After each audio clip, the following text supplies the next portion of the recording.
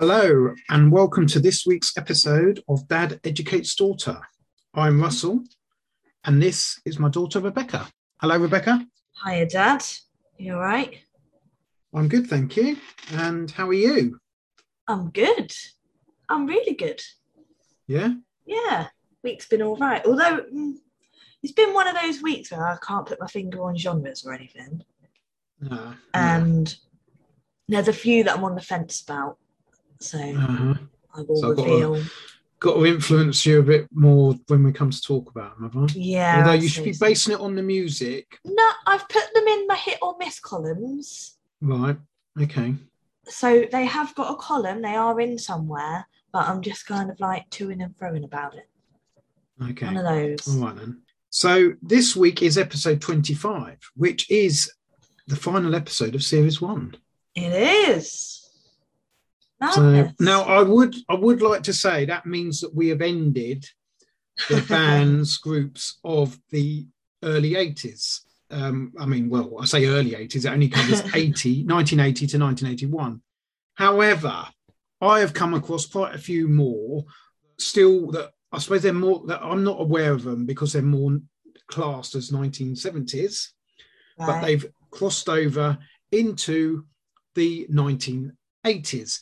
So I think I can, we're not going to extend this series. We'll carry on as we were going to, but I think the first couple of episodes in series 2 will still feature groups, bands from the early 80s. I guess it's like when we come back, it'll be like a little refresher. Yeah. These are our early 80s, and it will be a nice little go into it. That's it. Yeah. So in today's one, I have already done a summary of the whole of series 1, which at the end of today's discussion, I will then put that on it. So that'll be at the very end of this episode. Oh, okay. And you will be getting some quick fire questions. Oh my goodness. See what you can remember and think of what you've listened to. I hope you know I've got the worst memory in the world. In the last 25 episodes. Well, it's more a case of seeing what's stuck out, because if it hasn't stuck out, yeah, that's true. It hasn't really educated me. Made much of an indent in your brain, I suppose, or it's not made an impression on you. I suppose is a better way. It's not made an impression. So those groups that have hopefully stood out the most will have made a bigger impression on you, and they're the ones that you'll remember. Okay, all excited. Okay, let's talk music then for this week. So you had ABC, Modern Romance, Heaven 17, Haircut 100, The Four Tops, and The Passions. So how did you find this week's episodes? And also, how many number ones do you think you listened to, if any? So, well, like I've already said, I can't put my finger on any genres. I'm on the fence about a few. Not a few, I'd say a couple.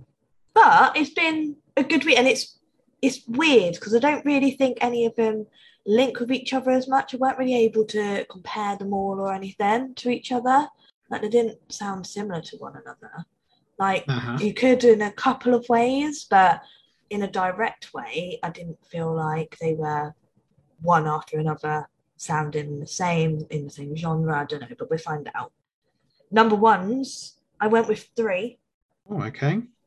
I've gone with one being from Heaven 17, one being from Four Tops, and one being from ABC. Okay, that's interesting because there was none. I nearly went for none, but I really wanted to back a couple of the songs. Wow. So none. However, there is an interesting fact from these, 6 groups, was it? Yeah. One of the groups, their first 4 releases all charted inside the top 10. Oh. Yeah. So you've got that to come. It's got to be, so is that someone that's got more than 4 that I've listened to? Well, it's going to be 4 or more, isn't it? Because it's their first 4 singles. So it could be one. So it could be anyone but The Passions. Yeah. So yeah. Okay. We will come to that. Who do you think So obviously I give you them in order. Mm. So who do you think, looking at the first four of each of them? I want to go with... Oh, it could be a few, you know. Yeah. And that's what I mean. You've had no number ones, but it just shows you, doesn't it? Still charting in the top 10. Yeah. And you can't even decide. So that shows ABC. Okay, yeah. Well, we'll find out because they're the first ones up.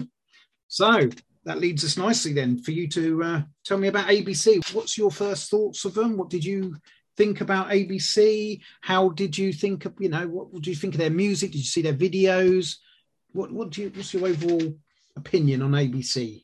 So, as I was saying, I don't really know the genres, but I feel like I can hear a bit of electro. But the thing is, you said we're going into music that you got into. So just to let you know, just to give you a bit of background on ABC, they were formed in 1980.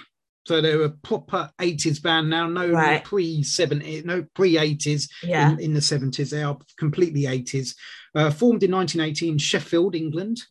They're a pop band, new wave pop band, mainly synth pop and sophisti-pop. Now, we've come across sophisti-pop before, Level 42, and I suppose their music is very like Spandau Ballet.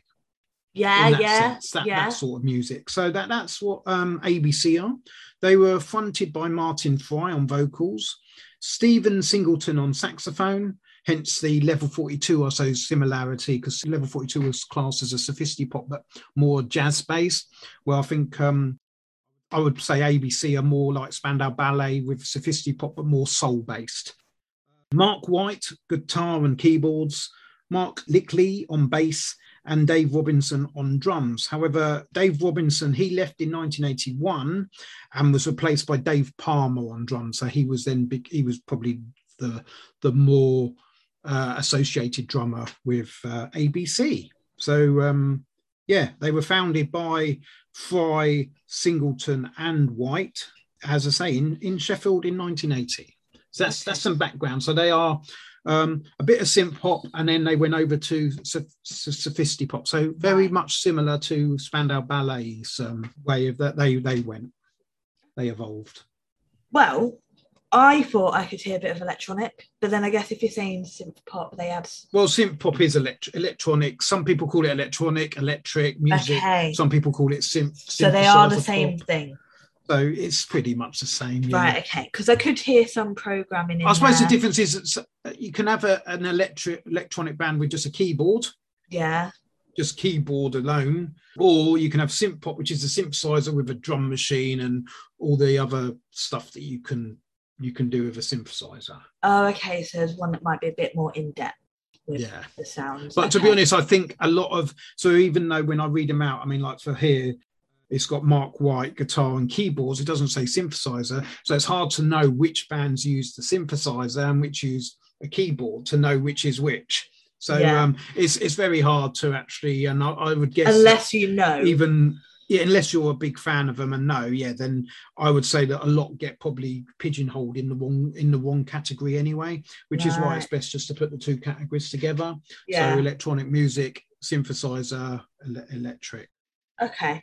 All right. So, I did hear a bit of electronic in there, so the synthesizer, but I also heard the instruments, and they had like a little mix, like in the middle of the songs that you gave me. They went a bit slow and mellow and not really my thing, but it had really nice music. Like the music that was coming from the instruments, so like the background stuff, was really nice in those slow ones.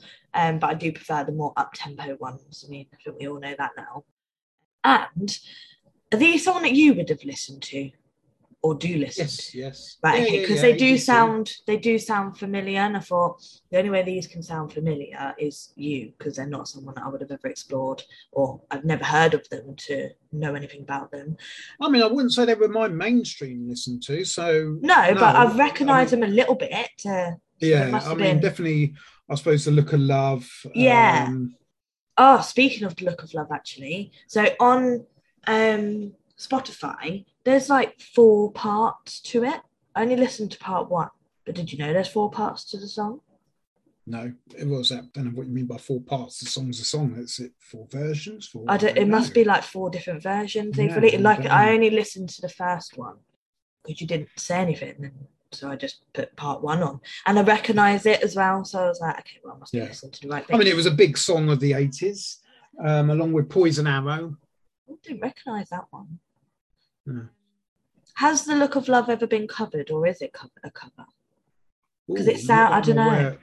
No, I don't think it is. Oh, okay. I only asked that because I don't know ABC, but it was written by Fry, White and Singleton, Palmer and Lickley, so it's theirs. It's their own, and I'm not aware of any issue. In 1996, Euro band Eclipse released a dance cover version, but it reached number 30 in the Australian charts. Unless you were having a visit in Australia, then, but no, that's the only, from what it says, the only other thing.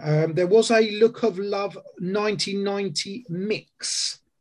No, I recognise this version. It only charted in number 68. Right, okay. It only charted at number 68. So there's nothing else really. Okay, no, it must be this one that I know then. I don't like, it's because I recognise the song, but I don't know the artist at all. So I was like, and it sounds like I recognise the song to the point where it's too familiar. So I was like, has it been covered or whatever? It is probably one of, if you've listened to an 80s music channel, even on the radio, The Look of Love is probably the most played ABC song. Yeah, okay. That's fair. It would definitely be on things of 80s compilations, 80s radio stations, or even normal radio stations that play 80s music. Then The Look of Love would definitely be played. Okay, but the ABC were 80s and puked on them. So I watched 3 videos. I watched Tears Are Not Enough, so from the very the beginning. I watched That Was Then But This Is Now, so from the middle. And then I watched One Better World, so from the end. And so you didn't watch the video of The Look of Love? No, because I watched a beginning, middle, end. I should have told you to watch that video, because that is an iconic video. It's is it?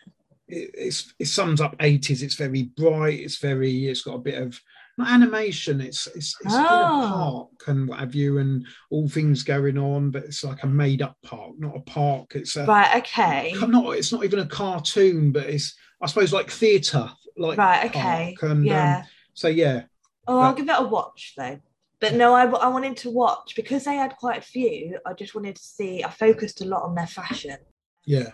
So I looked at what they were wearing more than the videos themselves, and the ones that I watched, they were on Top of the Pops, and it was quite nice to see. So at the beginning in their Tears Are Not Enough, they're very formal wear, and I feel like that comes from the 70s.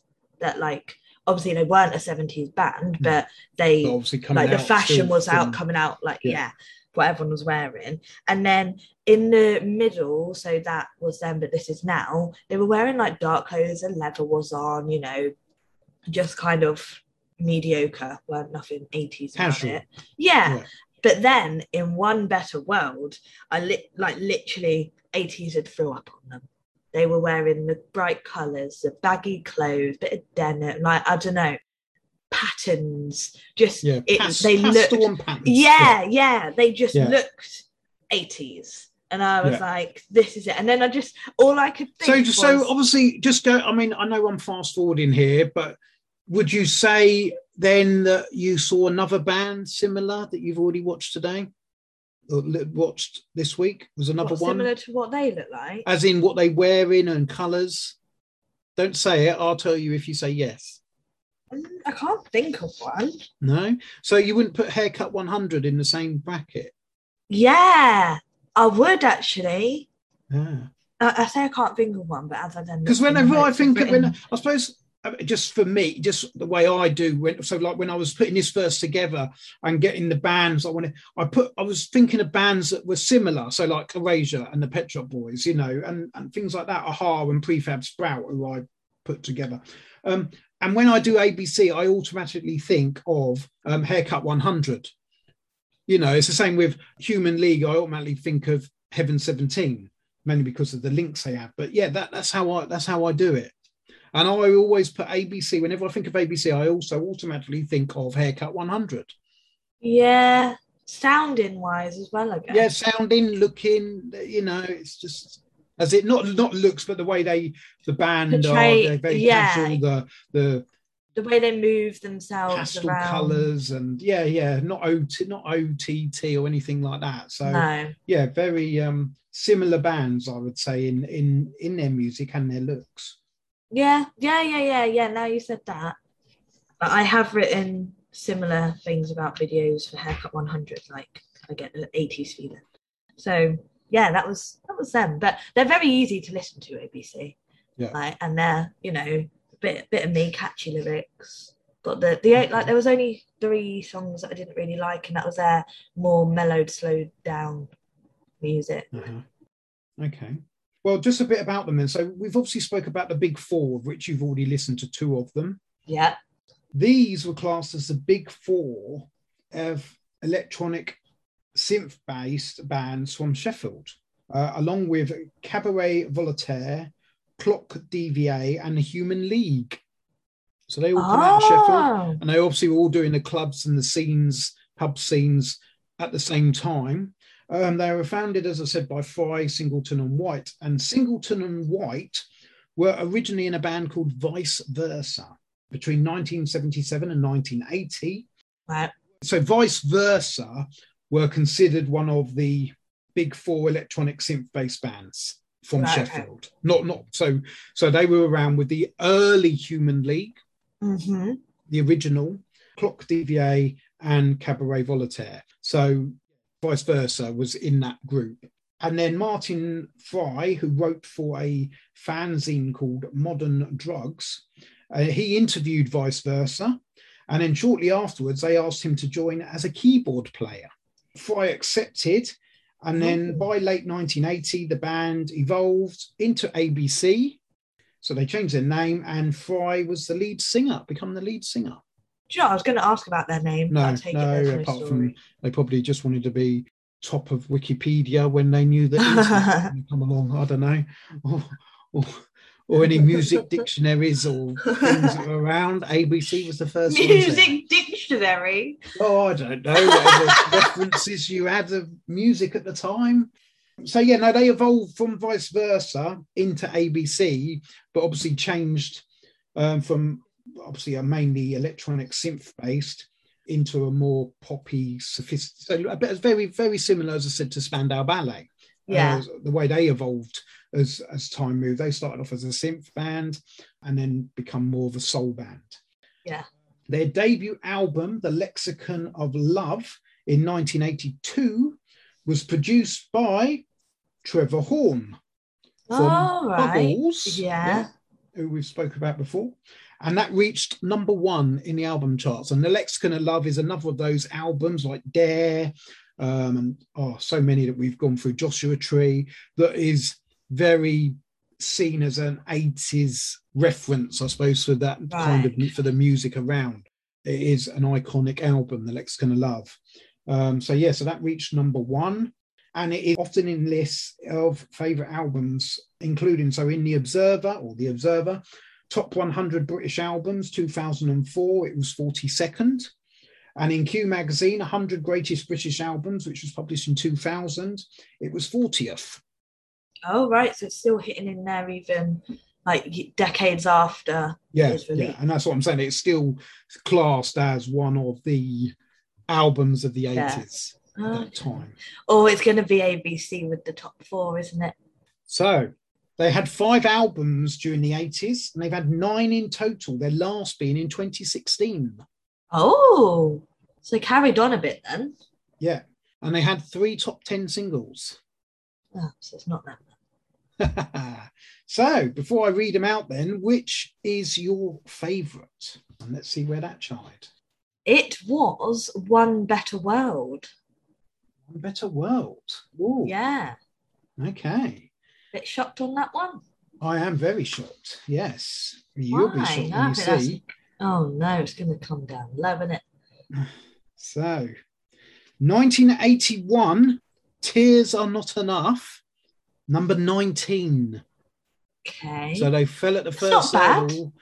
No, but they fell at the first hurdle for getting that top four. Yeah. Because when you listen to the next three, God, 82, these are going to be the top Poison 10. Arrow, number 6. Okay. 1982 again, The Look of Love, number 4. Ooh. And 1982 again, All of My Heart, number 5. And so you can see now why the Lexicon of Love, they got 3 hit singles. Yeah, because that's and also The Tears Are Not Enough is still a top 20 hit, Yeah, still a good. Yeah. 1983, that was then, but this is now, number 18. Okay. 1984, SOS, number 39. Ooh, down a bit. But these are their more mellow ones that I'd say. These 3, so the 2 that you just had in this next one, they're the more mellow. So I don't think these would hit that great. 1985, Be Near Me, number 26. So yeah, where you're saying the mellow ones you wouldn't really fussed on and what have you, they are the ones that probably charted not so well. Because then 1987, When Smokey Sings, number 11. So obviously I suppose they changed it. But I think because you've had that album and they all got hits, that's what people were then expecting from them. So I think it's then hard to change it up, isn't it? Yeah. 1987, The Night You Murdered Love, number 31. Oh, okay. And in 1989, One Better World, number 32. Really? Yes. But is that because, you're listening to them on the back of everything else, and you would have, if you liked them, you would have been an ABC nut, and you'd have gone out and bought whatever. Yeah. Was it that by 1989, everyone had forgotten about their hits or were just expecting, it's ABC, think of their hits from 1982, but then people have seen their hits from 1985 onwards and they haven't been that great. And so it didn't, people have. But I don't think they changed that much, though. No. I don't think. Well, maybe that was their problem, though. The 80s had. When you listen to music that you'll be listening to at the late 80s, if you were comparing it to the early 80s, totally different. We're talking like Soul to Soul. It's just a total change of music from late 80s, from the early 80s. So if they're still carrying on with the same kind of music, it's not going to necessarily it's not going to fit in, is it? Fit in with those that aren't a ABC hardcore fan. Yeah. So ones that are just coming about now. It's still done well. It's still got in the top 40, but is that just on the back of people knowing who ABC are, knowing who an ABC and looking, like that music. So yeah, maybe. Also, as I said, 1982, The Lexicon of Love got to number 1. They had other albums, but interesting, in 2016, The Lexicon of Love Part 2 got to number 5. Oh, so people really enjoy that then, don't they? Yeah. So I don't know what The Lexicon of Love 2, whether it's the same, whether it's remixes or whatever. I don't know what they mean by Part 2. I didn't obviously know about it. 2016 is only recently. But yeah, the fact it's still got to number 5 is quite interesting. Now, whether it was one of these special editions on a vinyl, I didn't look into it because it wasn't 80s.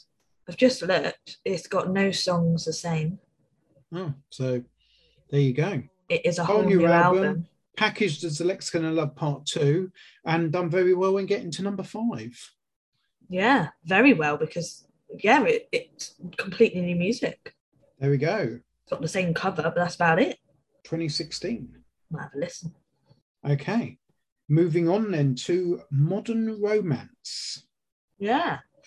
So they're very different to ABC, aren't they? They're not similar, really. These I would put as holiday music. Holiday music? Didn't know there was that genre. It is in my head. All I can picture is, when you go on holiday and you're staying at a hotel and it's an all-inclusive hotel, say. I guess other hotels do it. But they put a bit of entertainment on, don't they, in the evenings? This just sound like that type of music that's on for the entertainment. Wow, they're classed as new wave pop. So literal just pop. So I suppose a bit, Bucks Fizz. Yeah. but I don't know, it's just not really what I thought I was going to be getting when you said that that it's getting a little bit more hinted at the music that you do. I didn't think this would then play a part in it. They've got some good ones. I just can't get the Holiday out of my head. Like, literally, if I was on holiday and these came on, it would be such a good time. Like, I don't know, like, Everybody Salsa. I mean, come on. That literally is, we're going to salsa. And it's just very, and watching them on Top of the Pops, they had everyone up there, like entertainers, and they're there for a good time. Like, none of them are wearing the same styles of clothing either. They're all very different from each other, but they're just there for a good time. And just all, like, most of their songs, especially their up-tempo songs, are very, let's dance, have a good time. And I just feel like I could be on holiday, having a few drinks or watching an entertainment at a hotel. But then you've got, on the other side of that, you've got ones like Cherry Pie and Apple Blossom White, and it's like, well, you're very different. Cherry Pink and Apple Blossom White, that's the one. That one isn't anything like the Everybody Salsa and Best Years of Our Lives and Queen of the Rapping Scene. Like, you know what I mean? They're just very, like, I don't know. It's like they were playing around with their own sound, playing around with what sounds are in the 80s. But yeah, I couldn't get the Holiday out of my head. Okay. So would you be surprised if they were the ones to have had the first 4 hits all in the top 10? Very. Yeah? If they have. So have they? Oh, you'll find out in a minute when I go through it. But first of all... What are you saying there? Modern Romance were Jeff Dean on vocals, David James with a Y on bass, right. Robbie James on keyboards, Paul Gendler on guitar, Tony Gainsborough on drums, Andy Kiriko also on drums, which I'll explain in a minute, John DePrez on trumpet, and Michael Mullins on vocals. So regarding the 2 drummers, Andy Kiriko played drums on all of Modern Romance's recordings, apart from Modern Romance, which obviously was an earlier hit, hence you didn't have it, or wasn't a hit at all, because it's not on your list. Tonight and Everybody Salsa. So I'd say it's the early stuff. Right. Or no, it could have been non-hits because they were formed in 1980. Oh, okay. So the first 2 weren't. So Modern Romance and Tonight obviously weren't hits. So I will double check before I answer that one. But yeah, so Tony Gainsborough played drums on those 3. Andy Kiriko played drums on there. So as far as what you listen to, all of them, bar Everybody Salsa, was Andy Kiriko. Okay. Okay, and Everybody Salsa was Tony Gainsborough. I'm not going to lie, it's drums though, so you can't really tell the difference. No, very true. You wouldn't even know if it was real drums or drum machine. No. So yeah, the other 2, they couldn't have even been releases. They're not even on here. So they just obviously right.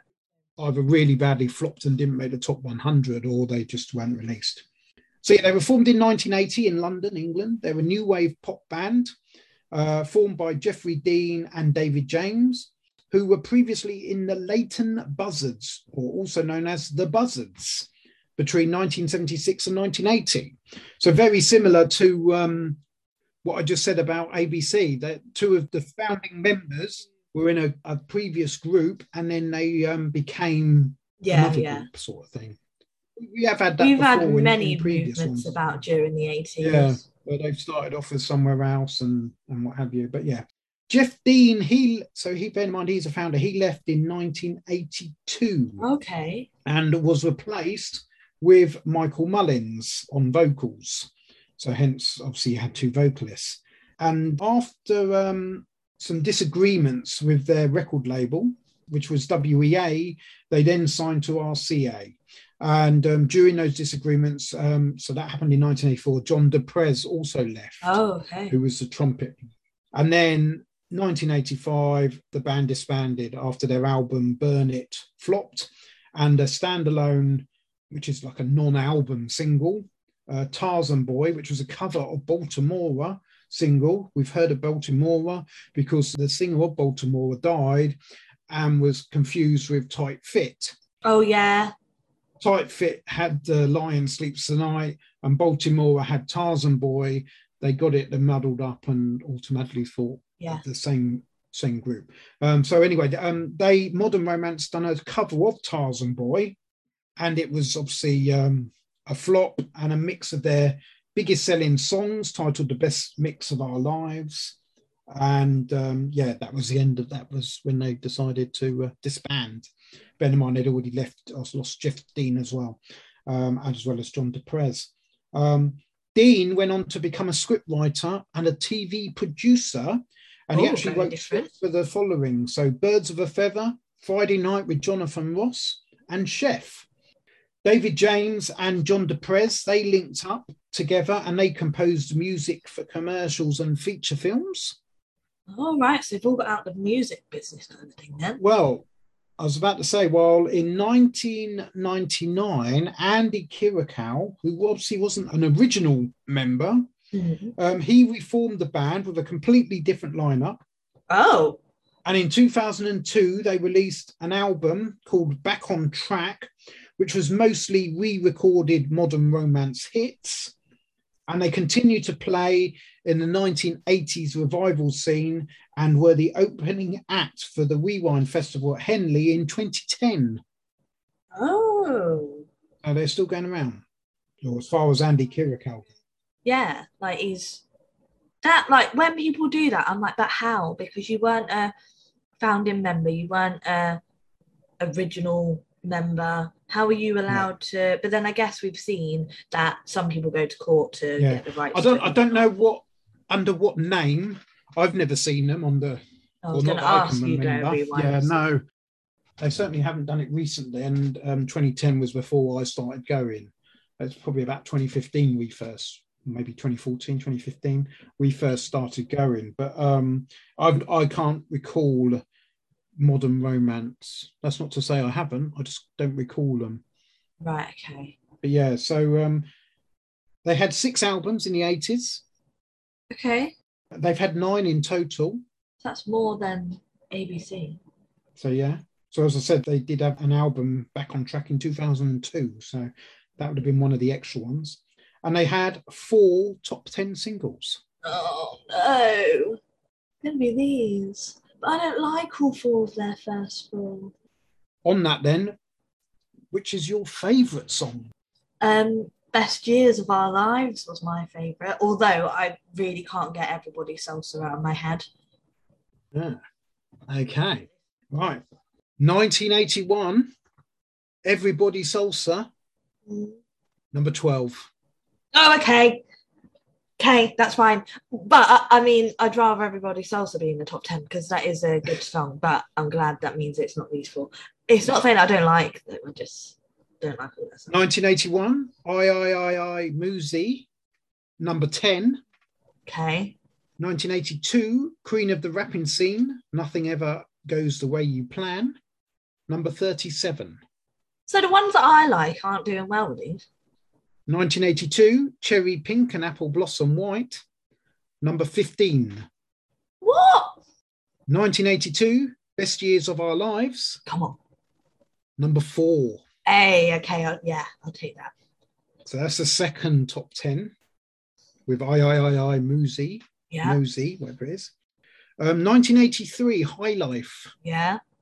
Number 8. Okay, that's another one that I like. 1983, Don't Stop That Crazy Rhythm. Number 14. Oh, so it's Walking in the Rain.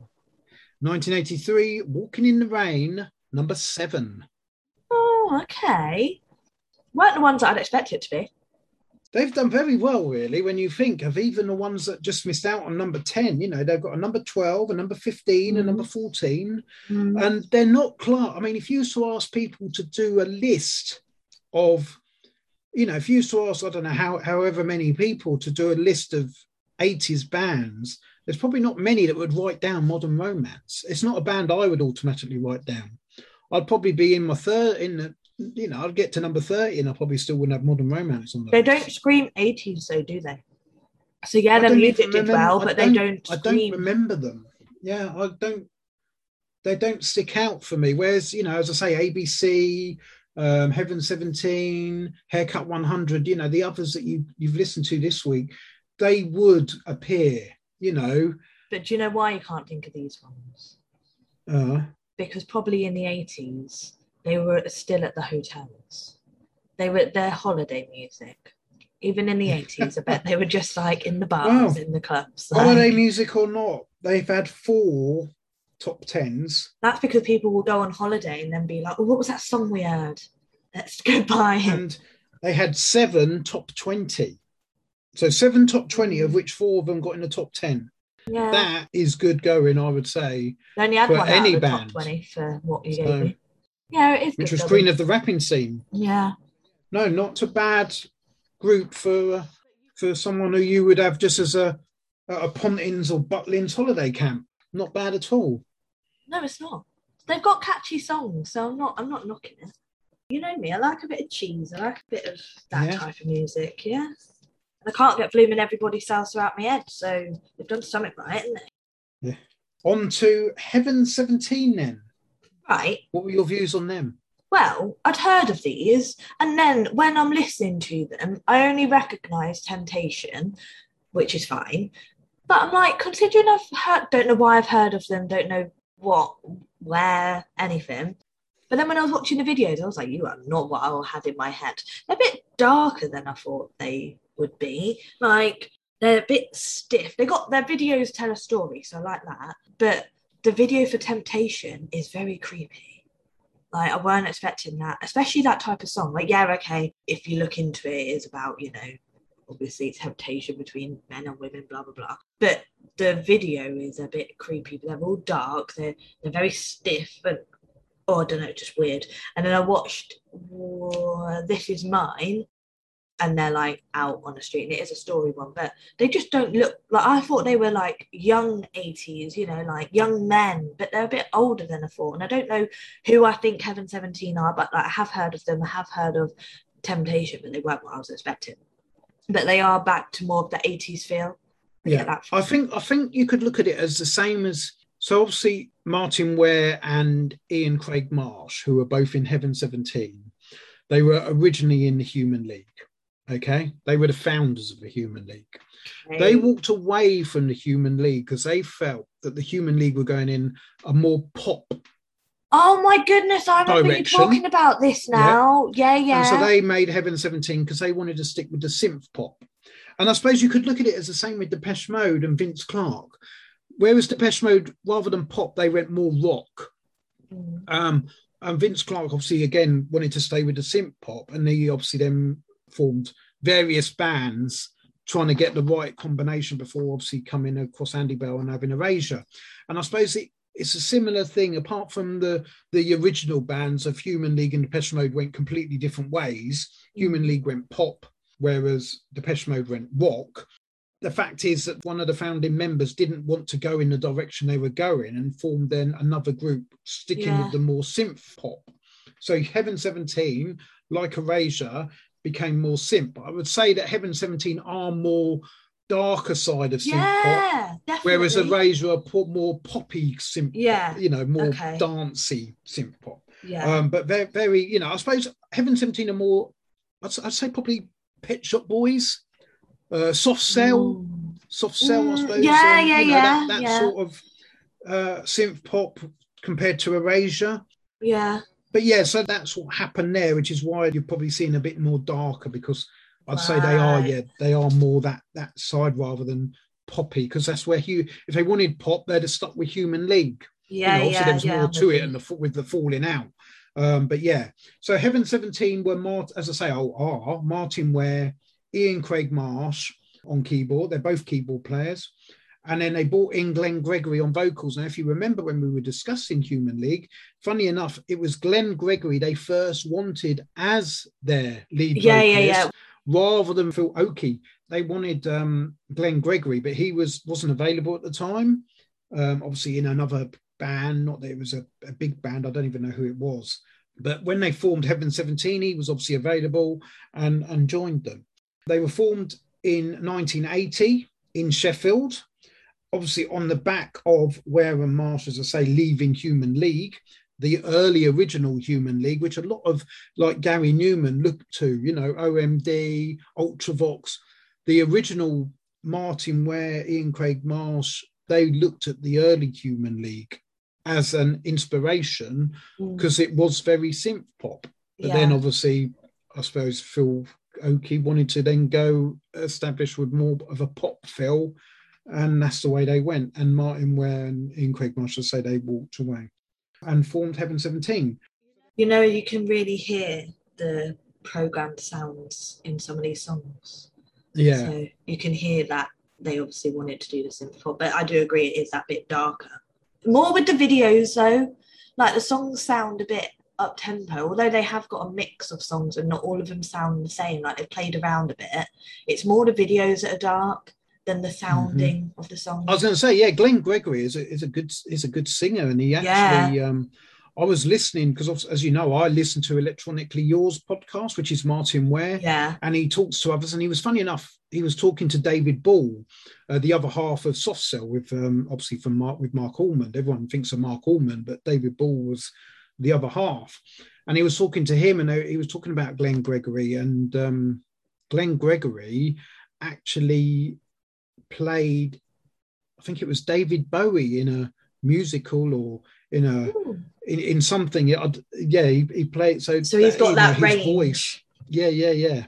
Or not played him, but took his parts or something. I can't remember what it was, but he was linked with that. So he's a good singer.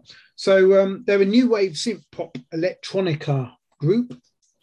So originally, Ware and Marsh, when they first left Human League, they formed a production company by the name of the British Electric Foundation, or the BEF. And Martin Ware actually still tours, like with Rewind, as BEF.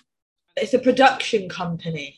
Yeah, but it's a production company, but they produce songs and have, like, I don't know how you'd explain it. So when they were Heaven 17, it was BEF, but they had loads of 80s, like one-hit wonders or people who didn't have many hits playing for them.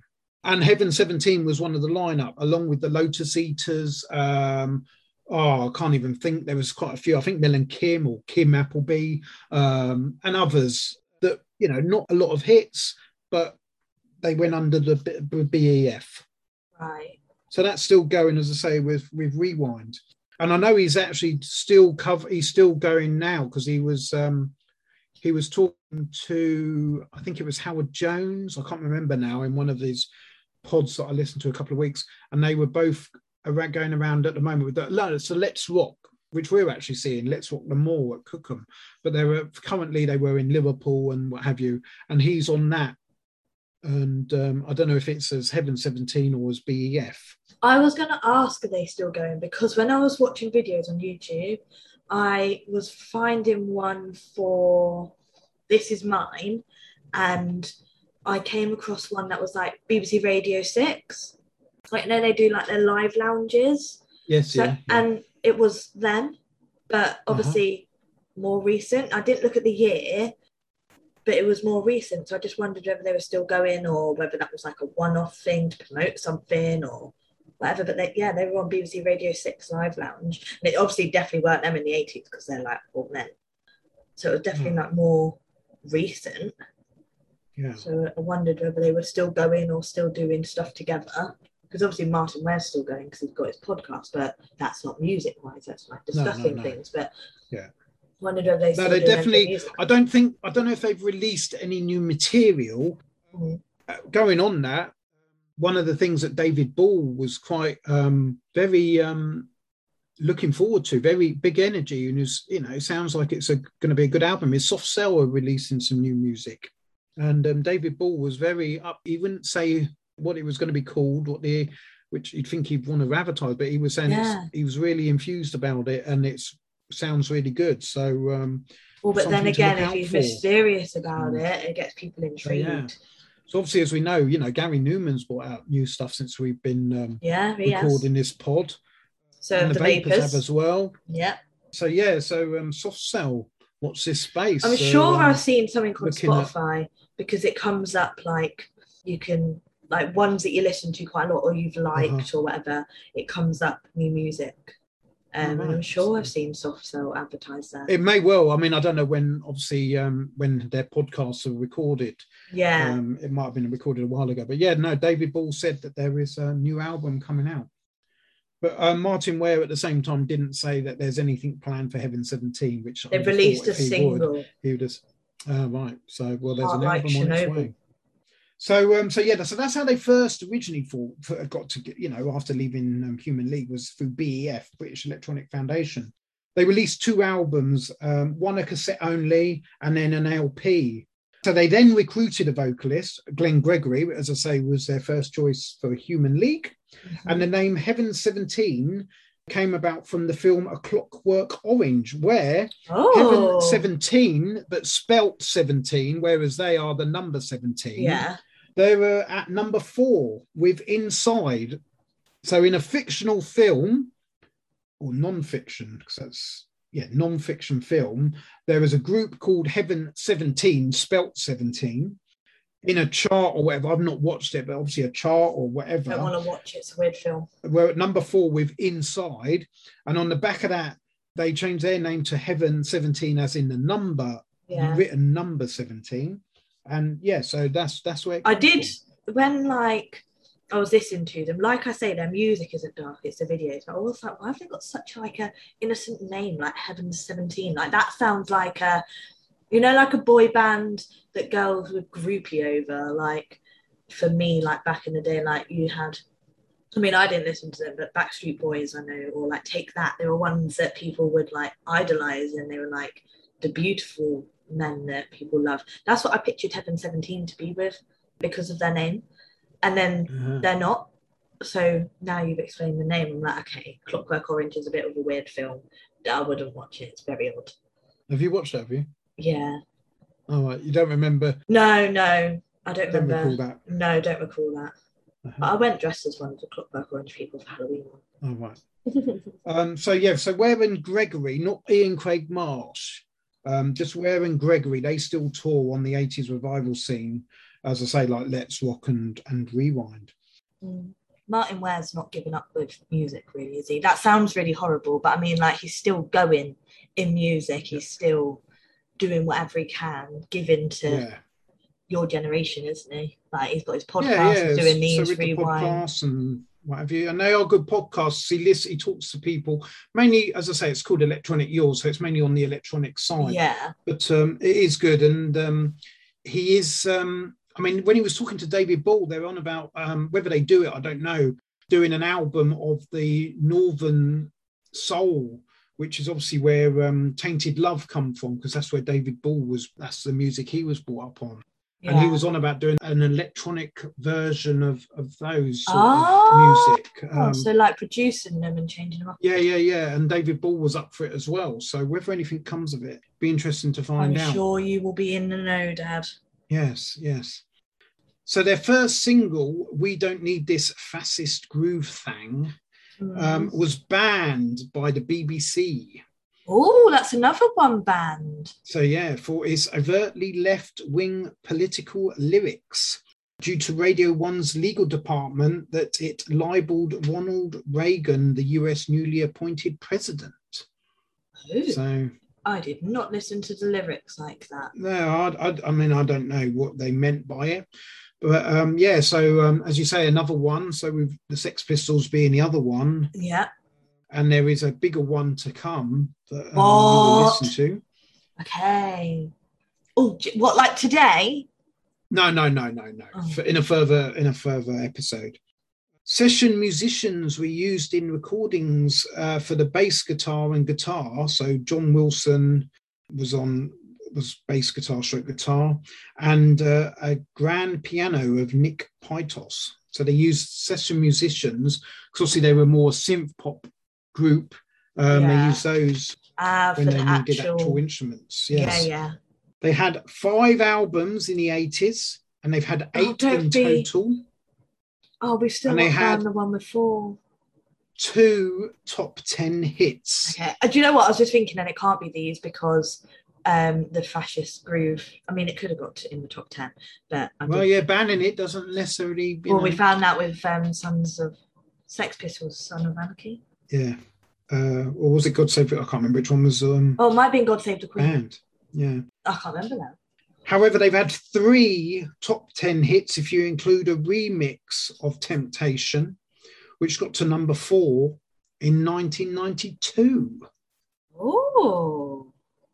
So, before I go through the list, which was your favourite 17 song? My favourite. So I was thinking of going for Temptation, but as you know, I tried to steer clear of ones that I already know.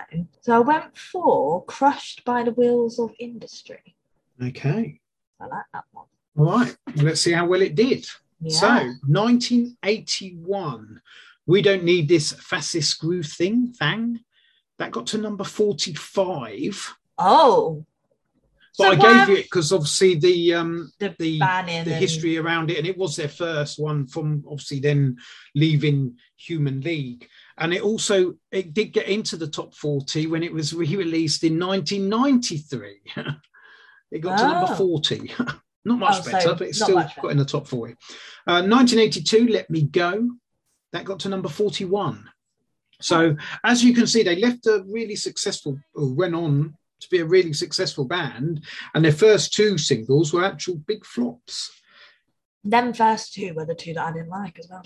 There you go. So now we're going into what if I hadn't given you those 2 would have been the ones that you had. Yeah. So 1983, Temptation. So after 2 big flops, they suddenly come out with Temptation and number 2. Okay, so, yeah. You know, they've suddenly gone straight in. But the difference in the song Temptation to them 2 is major. So 1983, Come Live With Me, number 5. Okay. 1983, Crushed by the Wheels of Industry, number 17. Not bad. 1984, Sunset Now, number 24. That's a good song. And 1984, This Is Mine, number 23.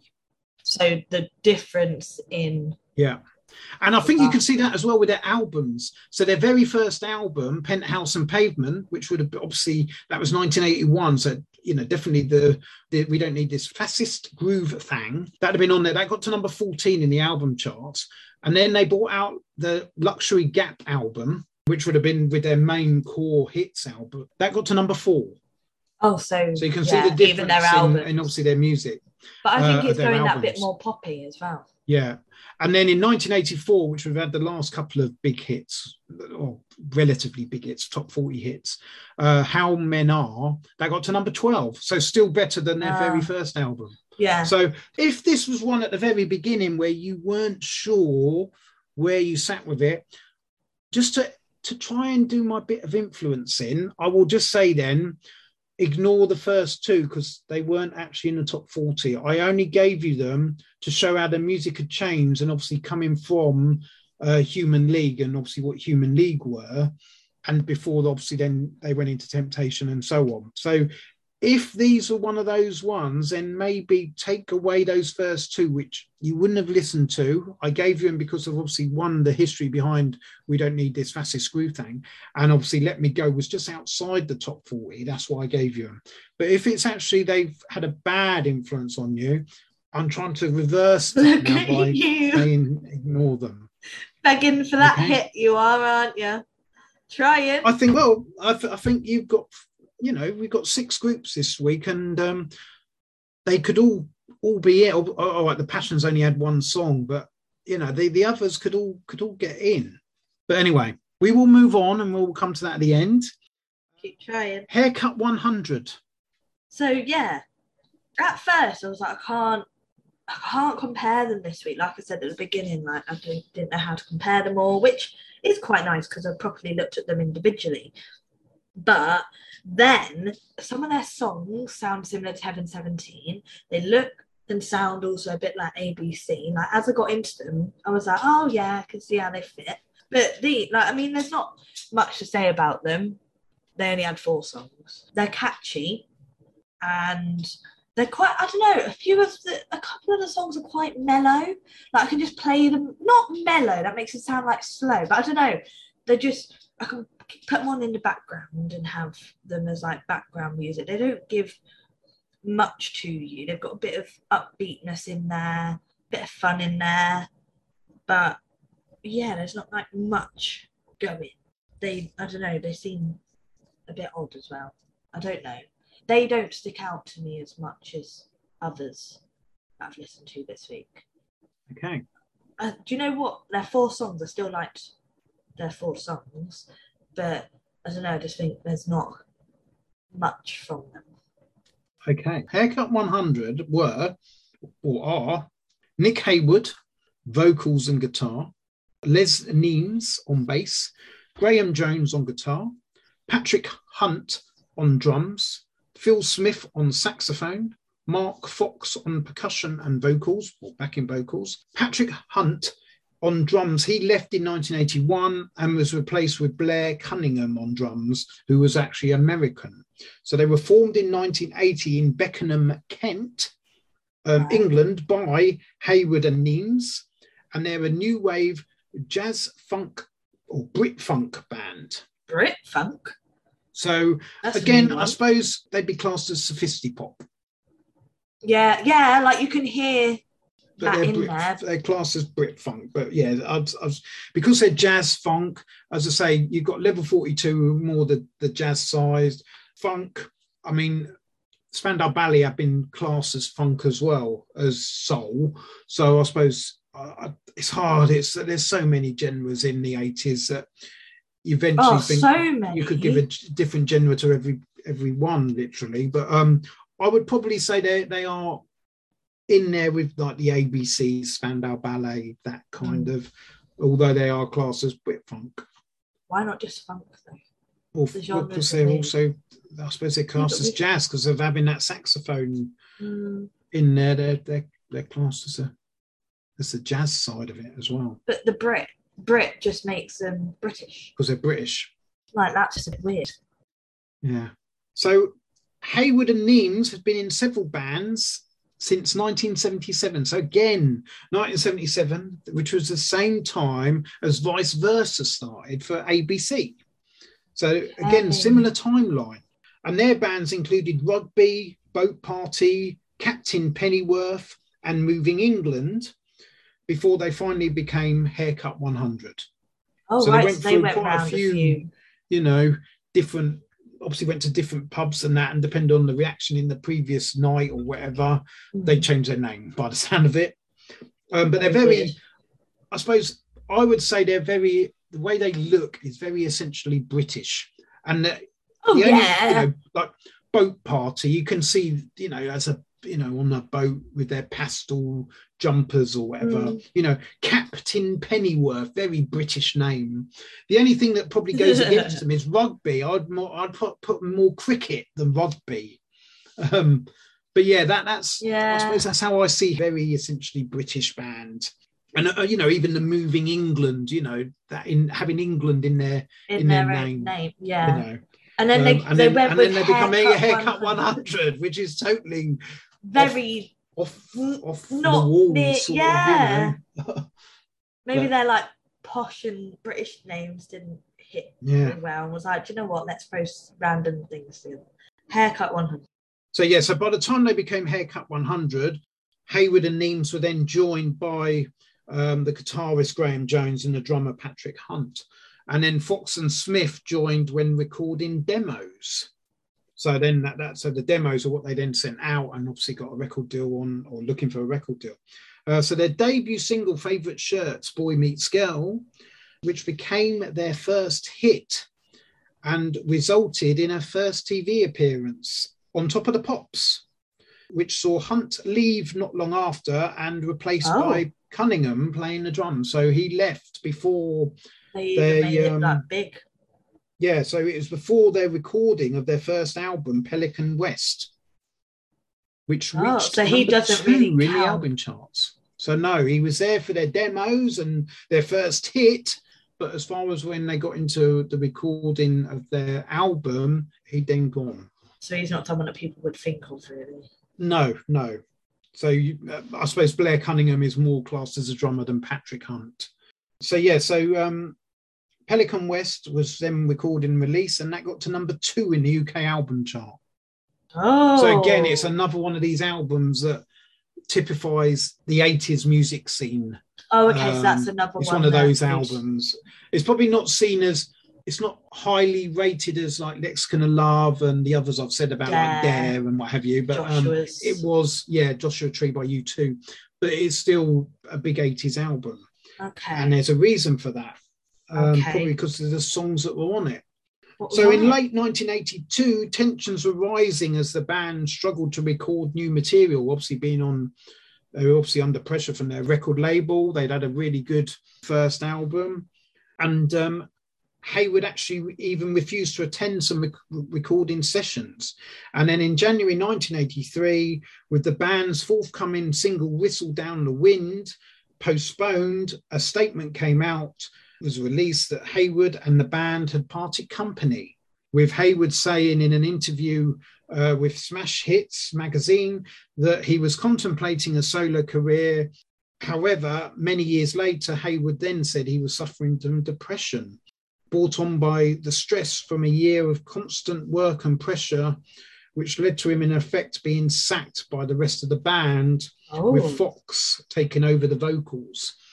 So Fox went from backing vocals to the main vocalist. Okay. But yeah, so obviously in the 80s, depression and that wasn't something, I mean, it's only now mental health is really coming into the foreground.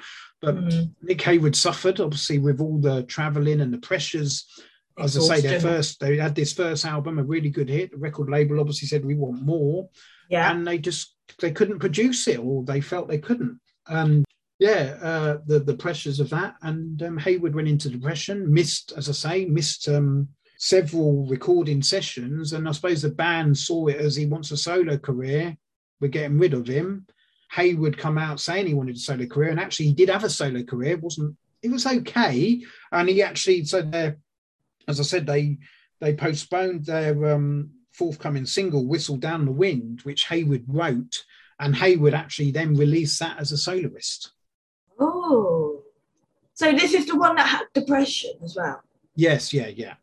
And it wasn't so much the solo career, although that he went on to that, but only because he'd been sacked by the band. So, yeah. But obviously, that it's something back then that people didn't comprehend with, depression, mental health, whereas now it would be seen as totally different. Yeah. So in 2004, the band, so 20 years later from when they split up, I mean, to be honest, didn't really do much after Hayward had left, really. And Hayward, as I say, he had an okay solo career, but nothing outstanding. They reunited via the VH1 series Bands Reunited. And they were one of the bands that did actually go through and have a little concert for their fans on the back of this VH1 Bands Reunited. And then in 2011, the band played London's Indigo O2 Arena, and they played Pelican West in its entirety. Oh, okay. So they gave people what they wanted. Yes, yeah. So, I mean, that's about them, really. As I say, they were formed in 1980, and then by 1982 their lead singer and songwriter had gone, and pretty much and it's downhill from there, really, isn't it? Yeah. I mean, they did release, I suppose, some, but it didn't, hence why you've only got 4 songs. If they did release anything, they didn't do anything. And they're only known for their album Pelican West. Yeah, I was going to say the 4 that I've got are all from that album as well, aren't they? Yeah. So what's your favourite song for Haircut 100? I went with Fantastic Day. Yeah, it's probably my favourite, actually, but yeah, I like them all. If I was Nobody's Fool is probably my least one, but yeah, I like all. Yeah, I agree with that. Nobody's Fool is my least, but I like favourite shirts as well. Yeah, and Love Plus One, yeah. So 1981, favourite shirts, Boy Meets Girl, their first release. That was their first release, yes. Their first single. Oh, I thought you were going to say they re-released it. Okay. No. And as I say, they released that. I suppose it could have been that they were told, release this. If it does well, then you've got an album. We'll look at doing an album. A bit like Claire Grogan we spoke about last week with Altered Images. her single flopped and they scrapped any they didn't go on the album. This was yeah. probably the same. They gave them, you know, there's a deal in principle. We'll see how this goes. It done well, and they got onto top of the pops. Obviously, the drummer left. They replaced the drummer, but yeah, they went on to obviously make a very good album. So yeah, released in 1981. Favorite shirts, Boy Meets Girl, number 4. Oh, they came in good. Yeah, weren't expecting. These are going to be. You've not revealed how many top 10 singles they've got. 1982, Love Plus One, number 3. These are the ones. 1982, Fantastic Day, number 9. Oh. So, Nobody's Fool wasn't a favourite of mine, wasn't a favourite of yours. It's going to, these are going to be the ones. Where did it come then? Did it come in the top 10? I'm going number 6. 1982, Nobody's Fool, number 9. Okay. So, you know, when you look back. But when you were talking about their album, a big album. And then, the album number 2, obviously, because of, you know, you've got 4 top 10 hits there. And if you think that, you know, that you can't even imagine the pressure that Nick Hayward would have been under after writing 4 top 10 hits, a number 2 selling album, the pressure that record company must have put on him must have been immense. Yes. The rest of the band wouldn't have known or probably didn't realise at the time. As I say, it wasn't there. And in the end, he just had enough. And, got a bit too much. You know, he not so much he had enough. He didn't attend recording sessions. And on the back of that, the band had enough and just felt you're just, you know, want this solo album, go and have it sort of thing. You know, solo career, go and have it.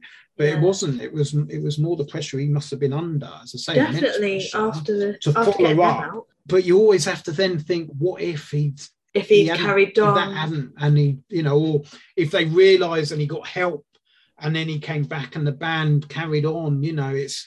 But I guess that's all in hindsight, isn't it? Yeah, exactly. But you can't knock what Haircut 100 gave to the 80s. One massive album, really, with 4 fantastic songs. Yeah. There isn't many other bands that have released that can, you know, I mean, you're then going into like things like the Spice Girls, you know, the real up here groups, not someone who probably most people haven't heard of, that their 4 and only 4 main hits. I think they released another 2 after that, I think. So the band obviously did have another, they carried on.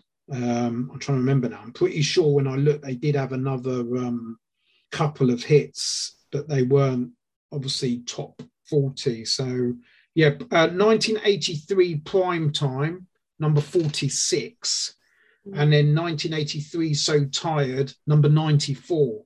But that was without Nick Hayward. He'd gone, remember, in 1982. Yeah. So, and they only had 1 album as far as top selling album went. So I can't imagine they released another 2 songs off that same album. So these were songs that obviously were done after and didn't hit the songs and that. And then that was the end of Haircut 100. Very brief stay in the visit, but wow, what a visit. 4 straight hits. Yeah, they're not like big, but then I guess because they didn't stay around for so long, considering they had like the 4 top hits, you know, you say about the album, they're not someone that I've ever heard of, but then it was a short thing where people have like overtaken and become bigger because they were around longer, so I guess that makes sense. But yeah, considering what they've done, I thought, you know, could have heard of them. And the other thing that's funny is your favourite song, Fantastic Day, which is also mine, is actually their worst charting song with Nobody's Fool, which both of us agreed was probably their worst. Yeah. And you also said you liked favourite shirts. You didn't mention Love Plus One, which was their best hit. Yeah. Love Plus One was all right, but I think that one I had to listen to a couple of times to like it. I went straight in there. I enjoy this. Okay. Moving on then to the 4 tops. Now, did you say you thought the 4 tops would have had a number 1 at the beginning? Yeah. But I also said that about ABC and Heaven 17. Yeah. But I'll move on to these. Okay. These were great. Yeah. forget the Passions. Should have ended on these. It would have been a fantastic end to my week. These were the most memorable. Had the most memorable songs. I Want More. They're catchy. They're fun. You know, I don't know. You can play them anywhere. They're simple sounding with their music wise, and I feel like as they went on, I can hear that little bit of electronic, but I feel they're more jazzy soul based, and they start off a bit mellow, and then they really get into that upbeat. And as they get better, boy, are they up my street. Oh, loved them. And then when I watch their videos, they're all like suited and booted, and they all wear matching suits. They've got similar haircuts. Although I felt sorry, so there's 4 of them, and like you've got the one main guy who's a singer, and then the others are more like backing vocalists, but they're not they're singers, aren't they? They're not musicians. Didn't see any of their This is a group, not a band. Yeah, definitely. And I think that's how from doing this, I've worked out that if you're a group, you're more singers, so like the Pointer Sisters and that sort of thing. Whereas if you're a band, you're musicians. Yeah, definitely. So that's how I've now worked out the difference between a group and a band. Yeah. But these are definitely the singers. They're a group. So the 4 tops were Levi Stubbs as the lead singer, and then you had Abdul Duke Fakir, Ronaldo Obi Benson, and Lawrence Payton as like the backing vocals, I suppose, for them. They were formed in 1953. I was going to say they're quite old. Yeah. Detroit, Michigan, US. And they were pop, soul, R&B group. Yeah. Got that. Okay. Yeah. Oh, forget about R&B. So, in 1990, they were inducted into the Rock and Roll Hall of Fame. What? Not that I would, I don't know. Rock and roll just try and take everything, don't they? In 1999, they were inducted into the Vocal Group Hall of Fame. That's a new one. In 1998, they were inducted into the Grammy Hall of Fame. And in 2009, the Grammy Life Achievement was awarded to them. Oh, they're so happy. So in 2004, Rolling Stone magazine ranked them at number 79 in its list of 100 greatest artists of all time. Okay, yeah. They're so lovely. So, it's a shame because there's only one of them around now. Which one's that? So in 1997, Lawrence Payton died, aged 59, from liver cancer.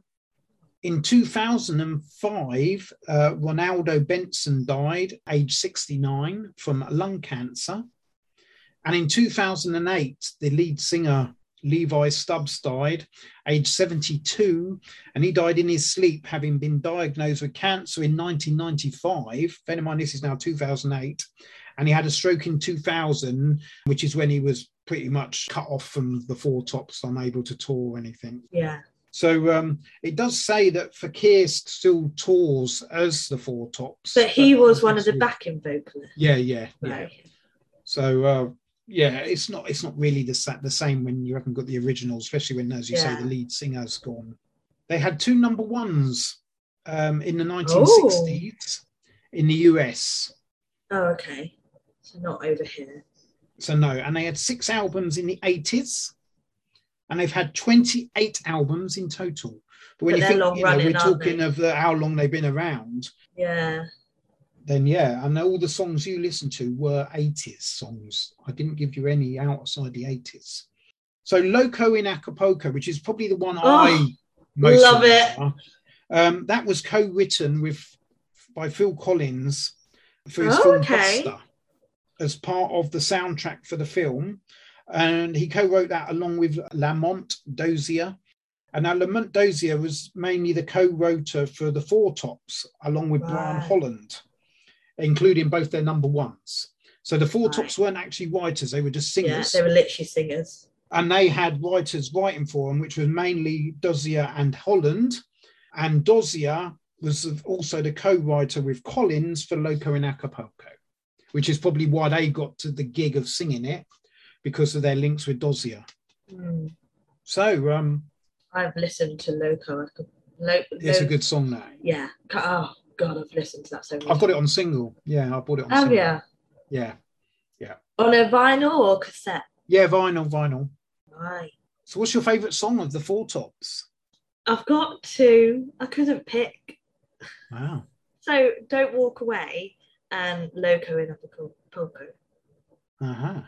So the surprising thing is, neither of those are their best hit. What? Yeah. Loco and do you know what? Put me in the 80s. I'll buy everything for Loco and Acapulco. I'll buy it all. That's not a big one. Yeah, I'm not saying they're not big, but it's not their biggest. Yeah, not their biggest. I'm quite shocked. Yeah.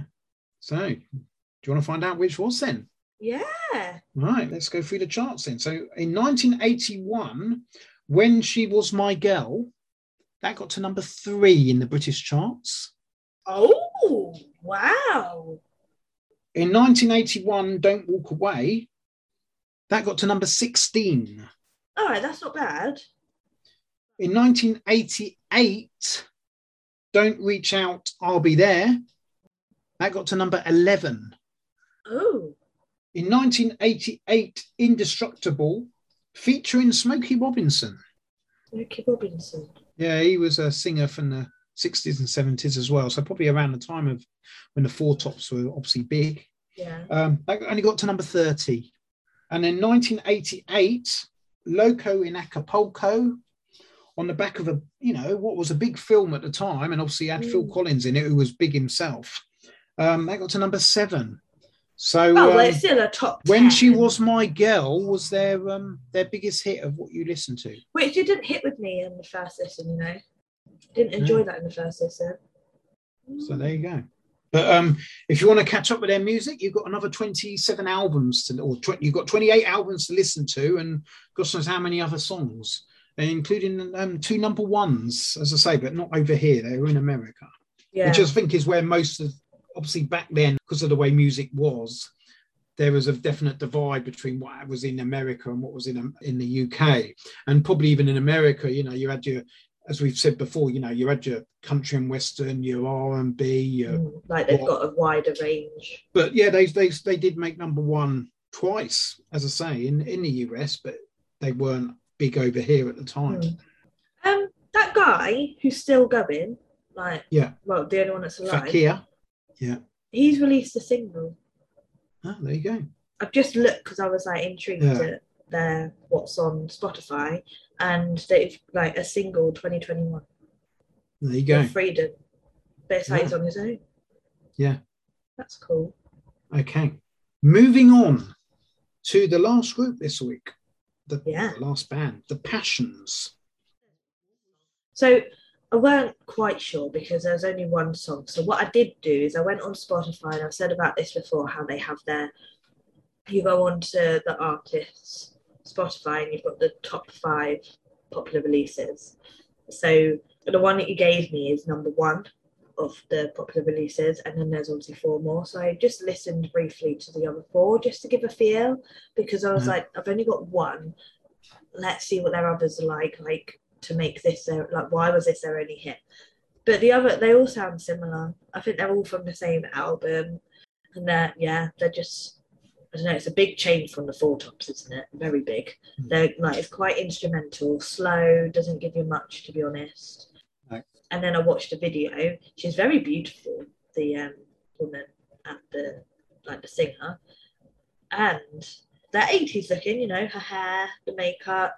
I took a guess at new wave, but I weren't sure. Just because new wave post-punk they're classed as. Look at me, I got one right. But yeah, there's not much from them. Like I say, instrumental and a bit slow and very different from the Four Tops. Sure.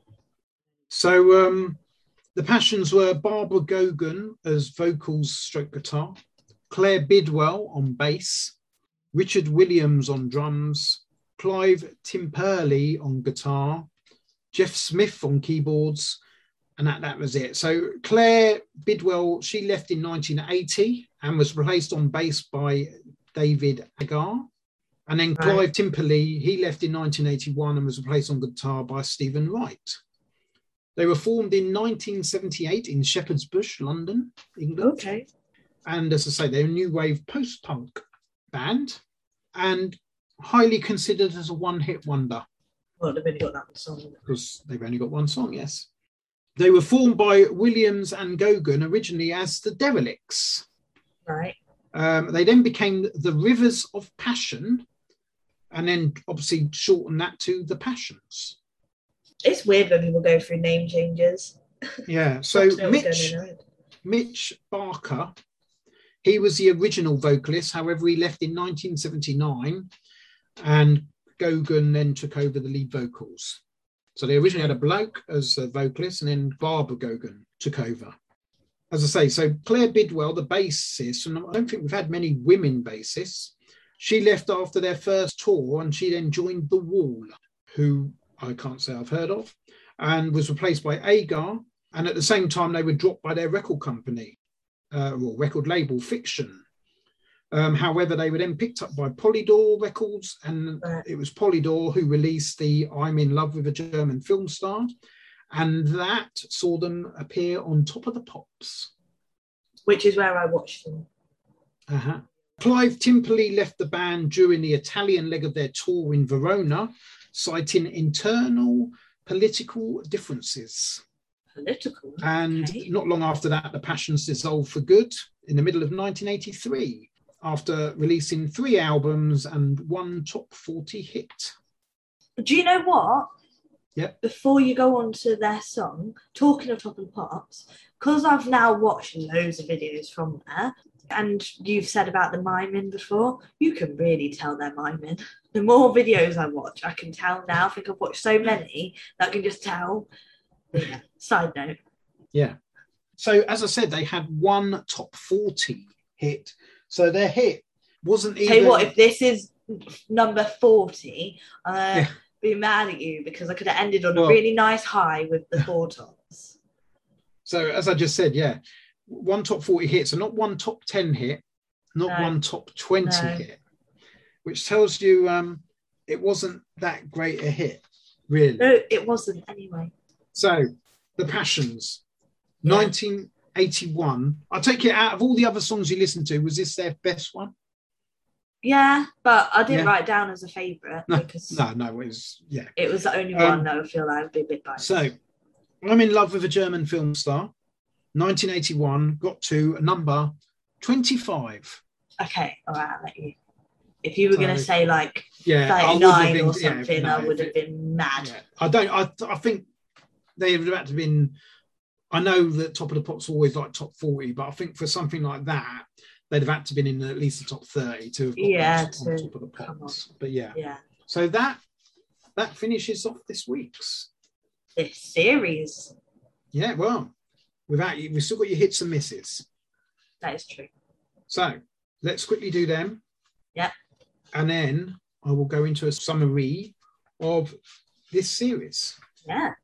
So, hits and misses then for this week. For this week, we have got ABC. Were a nice hit. They weren't too hard to choose. I put them. That was nice. Right. Yeah. We've got Modern Romance. These are the ones that were quite hard to put because I couldn't get Holiday out of my head. And I was thinking, am I going to listen to them again? Do I like it that much? That I did like the songs, but there was a handful that I also didn't like. What am I going to do? So I put them in a miss, but I've moved them over to a hit. This is before this, though, not during. Nothing has changed during. I put an arrow. So only because the songs that I do like, and I would happily go out and listen to everybody's songs, considering I can't get out of my head. And Best Years of Our Lives, like the ones that I like. Yeah. So how many do you have of theirs? I can't remember now. 6? Was there 6? I'd say 6 or 7. 8. So it is an even number. Did you have at least 4 hits? Yeah. Like it was 4 and 4. Oh, so yeah. Which is why split down the middle. Yeah. So which is why like the ones that I do like, I've got. So yeah, I first put it in. This is one that I'm really on the fence about. Yeah. But I'll give them a hit because I do like a bit of cheese, and I do like the Everybody Salsa and the High Life, Best Years of Our Lives, and I do like the Queen of the rapping scene. They're the 4 that I like. So any others, I think I might like them if I listen to them a bit more. Heaven 17, I really didn't want to like these, especially after watching the video, but I think that they're a hit because I do like majority of their songs. I literally, out of their Heaven 17, there's only two songs that I don't like, which were the two that we spoke about that weren't the 80s. So no, weren't in the top 40. They were all 80s. Oh yeah, weren't in the top 40. Yeah, top 40. It. So yeah, I liked all the others. So I think that's what pushed me over. Like I do like them. I just didn't want to like them because they're a bit dark in their videos, but their songs aren't. So I guess it makes a bit of a difference. Haircut 100 were also a hit. Liked all four of the songs. Yeah, they hit well with me. Four Tops, obviously a hit. Obviously. Like there was no way I could not put them as a hit. And the Passions were a miss, but I mean, I had listened to other songs of theirs as well, so it weren't even just that there was one song. I did go out there and listen to others just to see if there was any change, and they were all similar sounding, so no, didn't like them. Okay. So you got one miss out of 6.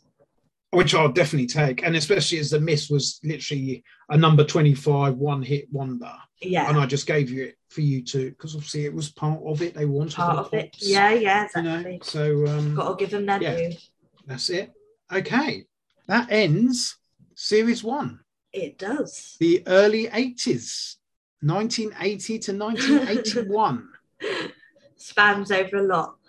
Yeah. So 25 episodes. I will now do a summary, and you might be, well, I'll ask you how many you reckon. So first of all then, how many bands or how many groups, bands, you've had some soloists as well, how many do you think you've listened to? Hey, so it's roughly 4 per episode, so that's 100, but we've had a few with extra. Let's go with like 115. Oh, not far out. So I have actually taken some out. So you had Soft Cell with, and then I gave you a couple of Mark Allman's soloists. I've not included him as part of it because you never even. Oh no, I think you did actually. No, I did. I put him. You did say with him, but Gary Newman and Two Grey Army, you didn't give. I've only gone with Gary Newman and the Two Grey Army as a you didn't separate them because Two Grey Army, they only had one hit before it became Gary Newman. Yeah, and rightly so. You didn't. You just gave a hit miss on Gary Newman, Two Grey Army as a whole. You also had Phil Oakey and Giorgio Moroder together in Electric Dreams. Oh, yeah. However, obviously, Phil Oakey, he wasn't a soloist. That was the only song he'd done outside of Human League. Yeah. So I haven't included, and again, you didn't give a hit or miss on it. No, that was Human League. So I've taken that out. And obviously, you had others where you had Alice Cooper, which was originally a band. And then Alice Cooper became a soloist, but he changed his name to Alice Cooper. Yeah. Obviously, I've just included that. However, Meatloaf so Meatloaf is the only soloist that I have kept in because he is Meatloaf. Well, and Alice Cooper, really. Well, Alice Cooper I kept in as the band, but not. Yeah. So so you actually listened to 111. Oh, okay, I weren't far off. So, yeah, that was it. And how do you think the split was? More hits? More misses? I'm going to go more hits, I think you've done well. Yeah. Okay. So, the total number of hits were 59 and a half. Who on earth did I give a half to? It was 51 and a half. And funny enough, that's what I was going to ask you. There was one group or band you sat on the fence with, and I never pushed you on it. I did. At the time. And can you remember who it was? No. Lead singer was Feargal Sharkey. I know that name. Who was it? No, you're gonna have to tell. You'll tell me, and I'll be like, oh yeah. I can't remember how many songs you had of theirs actually, to even know if it was an even number or not. Who was it?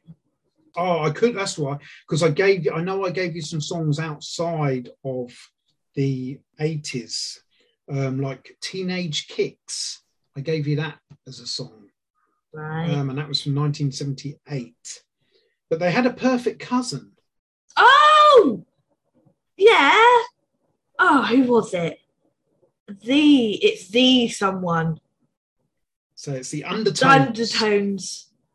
They were the ones that you sat on the fence with, and I never pushed you on it. Now, if I'd actually taken, I think you probably had 4 songs going by what I'm looking at. I found it for. Yeah. Now, bear in mind, the Teenage Kicks wasn't 1980. So if I was to have really pushed you on it, I could have done it on the 3 that was left. So My Perfect Cousin, Wednesday Week, and It's Going to Happen. And then obviously, if I say My Perfect Cousin, then that would have been a miss. But we never. Why didn't you push me on it? I'm looking at it now. I don't know. And I'm really trying to work out why I said I'm on the fence. I liked 3 out of the 4 songs. Yeah.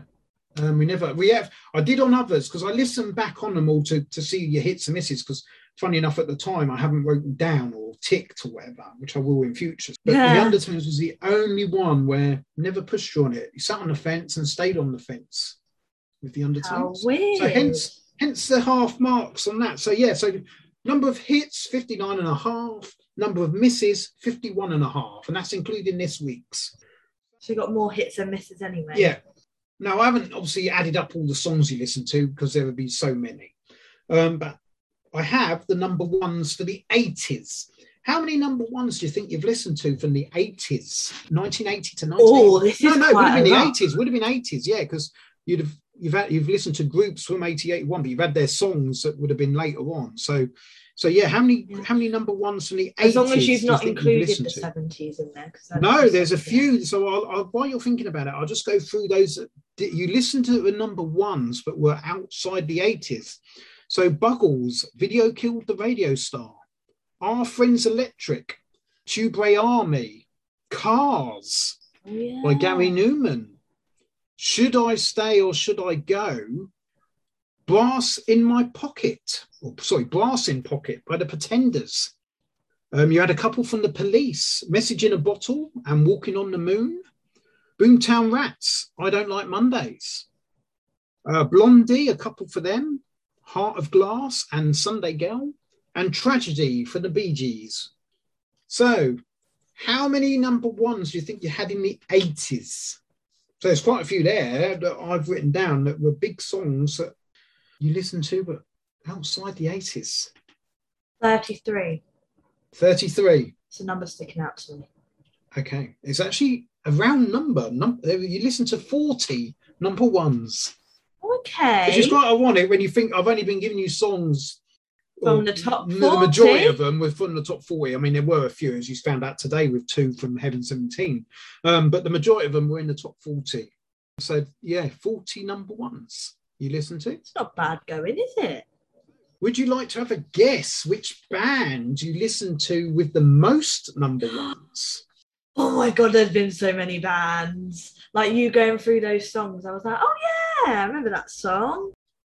Oh my goodness. I'll help you out. These are the bands that have had the most number ones. Now, this is in their whole career, okay? So ABBA, of the bands you've listened to, they're the most successful in the UK. They have had 9 number ones in total, not necessarily the 80s. U2, they've had 7 number ones.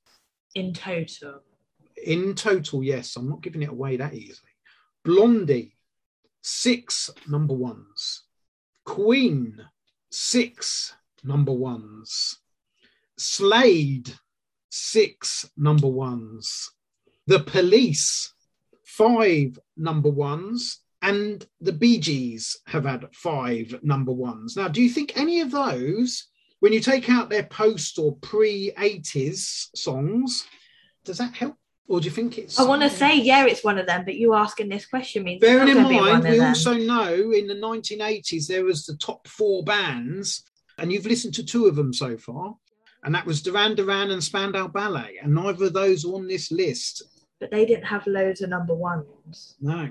Like Spandau Ballet, I think only had 1 or 2 number ones. I think they had 1 True. I was going to say True's there. Yeah. It might have just been that one. And Duran Duran, I don't even think they had many number ones. I want to go with, it's not ABBA, because ABBA were 70s. I know they didn't do as well in the 80s. So you got ABBA, U2, Blondie, Queen, Slade, Queen, Police, and the Bee Gees. You going with Queen? Queen? Yeah. Okay. I will go in reverse order from those I've just given you of how many they had in the 80s. Okay. So the Bee Gees, 5 number ones in total, but only 1 number one in the 80s where You Win Again. Yeah. Sorry, no, there's even worse. Slade, no number ones in the 80s. Oh, yeah. 6. As I said at the time, I think they were the most successful band of the 70s. Yes. The Bee Gees, as I say, they only had 1. U2, 7 number ones, but only 1 number one in the 80s. Queen, 6 number ones, only 1 number one in the 80s, and that was Under Pressure with David Bowie. Oh my God, yes. ABBA, as you just said, 9 number ones, the most successful group that you've listened to from the 80s, but only 2 number ones in the 80s. Yeah, they were 70s, weren't they? They were pre-80s, so yes, 70s. I remember that bit. So we got 2 left. On who's left? The Police. Oh, it's going to be U2. And Blondie. No, oh, wait, no, you said U2. Yeah. The Police and Blondie. I don't know who to pick. Or is the it Police. Someone else? Oh my goodness, yeah. If it's someone else, I'm fuming because there's so blooming many. I can't remember all of those. So you can't remember anyone that had we're looking at how many number ones? I mean, you're looking at below 5 because Bee Gees and the Police had 5 number ones. So it's going to be below 5, or they'd already be on the list. Yeah. So you're looking at 4 number ones or 3 number ones. I can't remember. Do you know how long this has been? This is 25 weeks. Okay. Well, I will put you out of your misery. Who did you say out? The Police and Blondie. So Blondie have 6. No, Police. Blondie have 6 in total. The Police have 5 in total. Which one do you reckon had more? Blondie. 80s. You're going with Blondie. I'm going with Blondie. Okay. So Blondie, 6 number ones in total. 3 of those in the 80s. Yeah. The Police had 5 number ones in total, of which 3 were in the 80s. So they're joint. So is it someone else then? Bucks Fizz had we literally did them.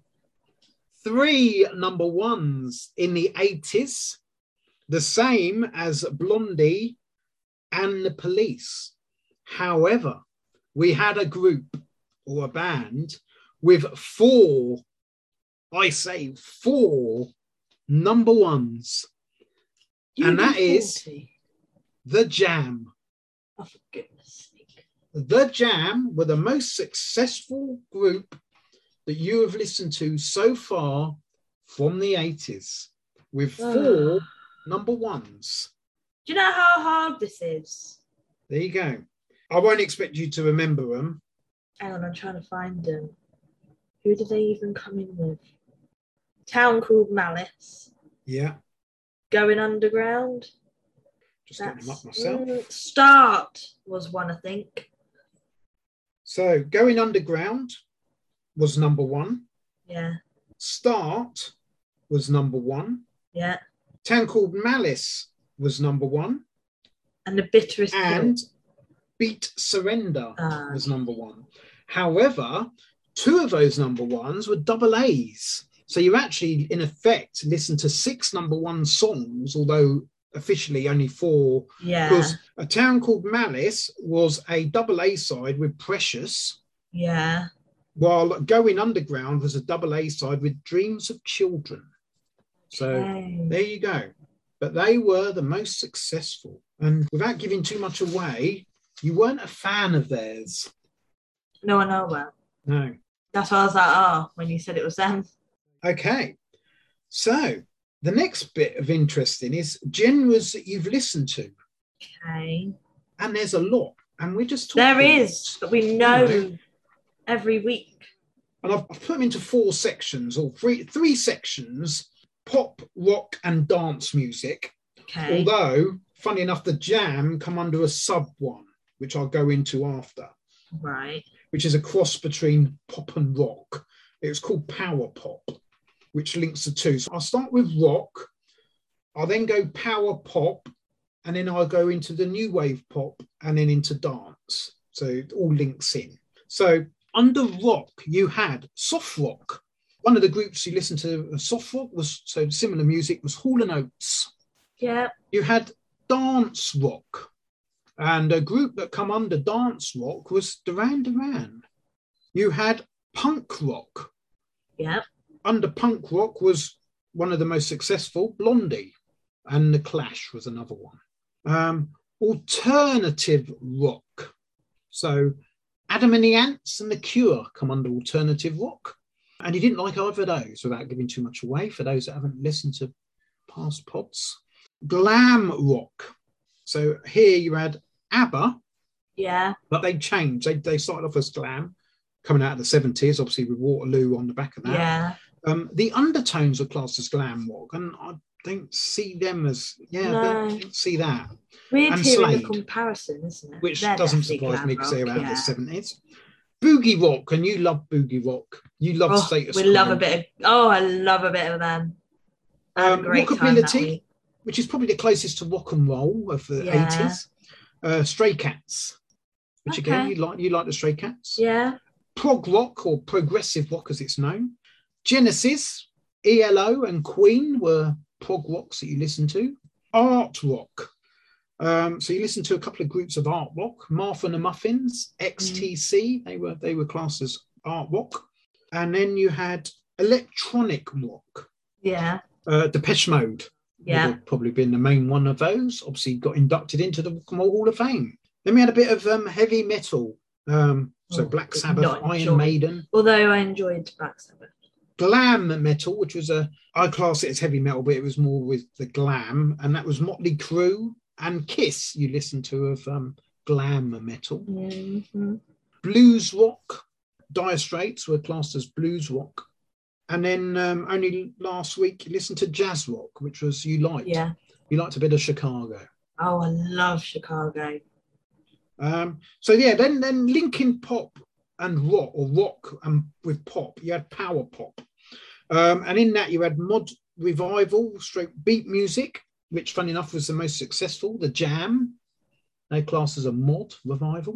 I think we spoke about mods. Yeah, and then you had pop rock. So again, you got ABBA in there. So they've gone from glam rock to the more poppy rock of the 80s. The Boomtown Rats were classed as pop rock, as were the Police and U2. So you can see there, pop rock, you've got three groups there that were the most number ones in career-wise, because they obviously pop rock. I think pop hit 70s, 80s, 90s, even 90s. Yeah. So it did go across. So that's your in between of rock and pop. So now we're going into new wave pop, your actual pop music. So synth pop, Kraftwerk, OMD, I could go on. There's so many. Soft Cell, Yeah. Art pop, Talking Heads were art pop. Progressive or prog pop, ELO. Oh, yeah. So ELO are in progressive rock with Genesis and Queen, but they're also in progressive pop. So they're a prog pop rock group, ELO. Sophistipop. So you had, as we've said today, Level 42, Spandau Ballet, and ABC. Yeah. Folk pop. Can you remember who you had in the folk pop? Oh, goodness. No, I don't remember that being a genre. Dex's Midnight Runners. Come On Eileen, Gina with the old violin. Yeah. And then you've had your Brit Funk. Today. Haircut 100 on Today. You then went into your two-tone ska music. Yeah. Still classed as pop because it's not so much rock. And that was obviously two-tone the Specials. Your ska was Madness. And then your reggae UB40. Yeah. And then we go into your dance, your disco. Oh. So disco was Bee Gees. Yeah. Your soul music with Hot Chocolate, Lynx. Yeah. Your funk with Sister Sledge, Pointer Sisters.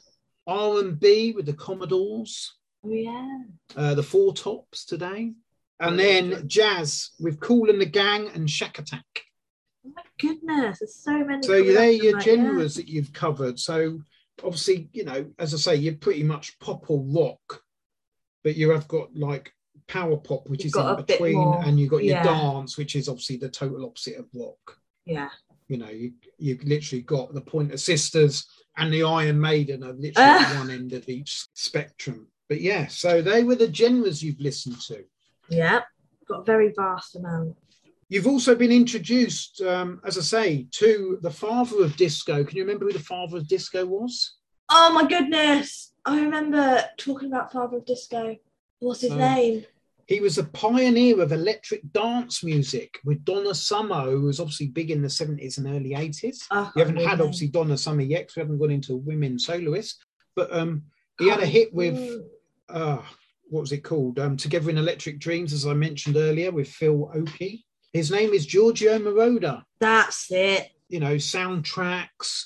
Obviously, we had Vangelis on the back of listening to him. You know, he was the father of disco, the pioneer of electric dance music. You also listen to the man who invented the 80s. Behind a lot of the groups of the 80s, the sounds of the 80s, was at the forefront of the 80s. We mentioned him today because he was involved in Lexicon of Love. He was involved in The Look of Love. You're on about Martin Webb? The producer. Trevor Horn. Video Killed the Radio Star for the Buggles. He was the man who invented the 80s. You also found out about how the 80s saw the start of Walkmans and cassettes. Up till then, it had been LPs, vinyls. Walkmans come in 79. And then throughout the 80s, people bought cassettes. And in 1983, the cassette outsold the vinyl for the first time. That happened in the 80s, as well as obviously video TV, MTV, music TV. Launched in 1981 in the US, came over to here in 1987. And then obviously, as you know, through the 80s, videos became a big promotion, budget-wise, you know, big selling for the singles. You want to get them out. Yeah, so that was the 80s. That was the early 80s. So I'm just going to ask you, as I said at the beginning, I was going to put you on the spot. Who were your three most favourite bands? Oh my God. Okay. All right. We're going to go different here. So Queen, they were way up there. I'm going to say these ones that are sticking out to me. The Vapors, they really did something for me. And I think that was a shocker. I can't leave them out. Like, I've explored them, like their new album. And who else sticks out to me? Who did I have a great week with? Do you know what? Let's put like Status Quo in there.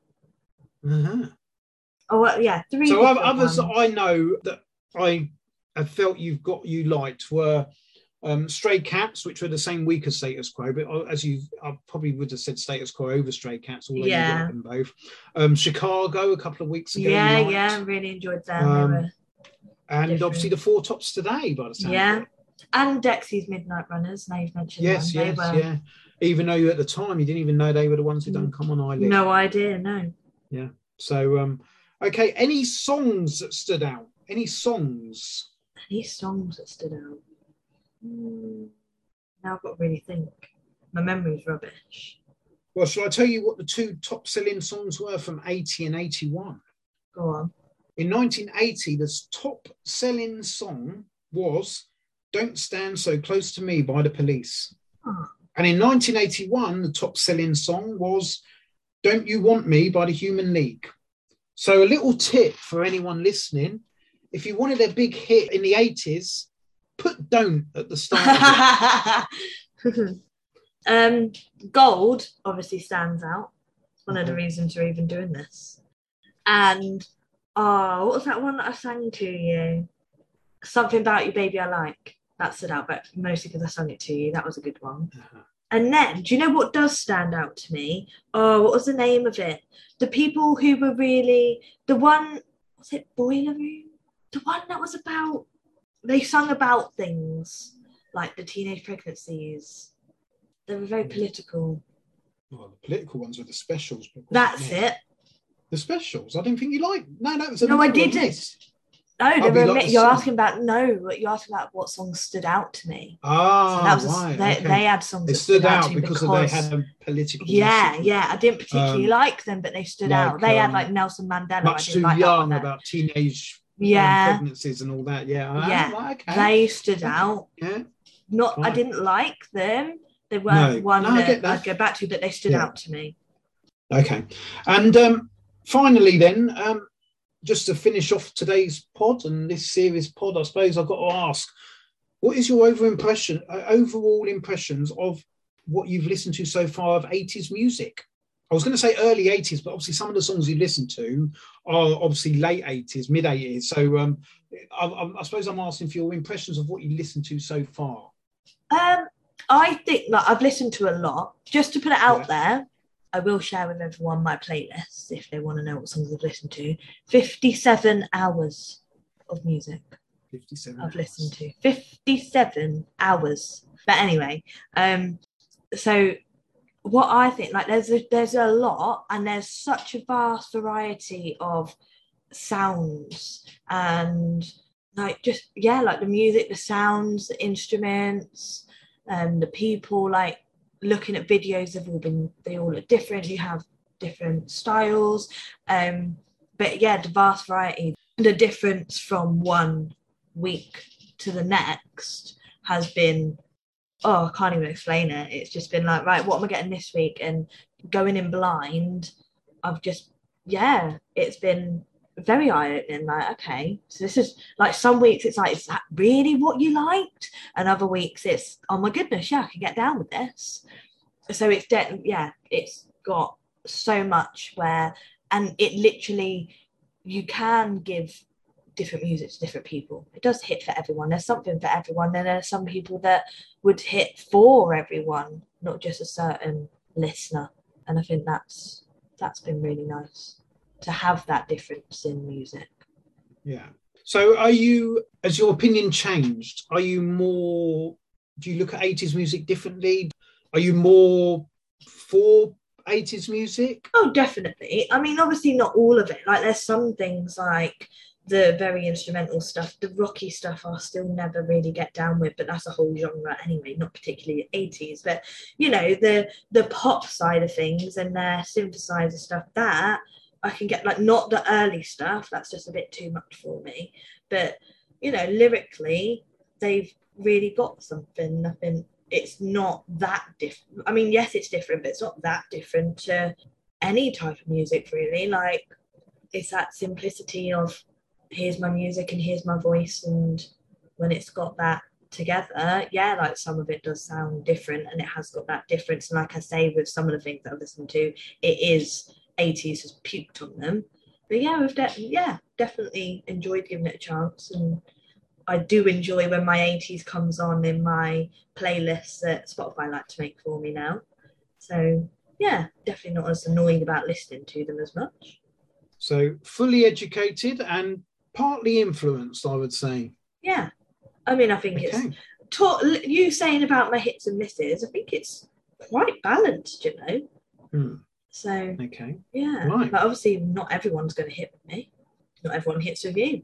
No. Okay. That, I think, ends this episode and this series. It does indeed. And just to put it out there, people will now have to look out for an extra episode, because I am going to give my dad a little lesson in music that he might not want to listen to. Give him some. We're gonna go into the noughties or the 2010s. Okay. Give him an update on the music out there. Okay, so you're going to give a bonus episode of Turning the Tables then?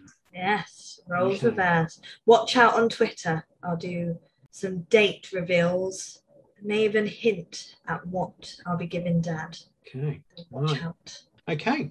Right. Well, I'll look forward to seeing what you put out on Twitter or Dad Educates, for those that aren't following us. And we'll look out on, if you please subscribe to us on podcasts, and you'll obviously get notification when the bonus comes out, when it's released on any podcast. So, okay.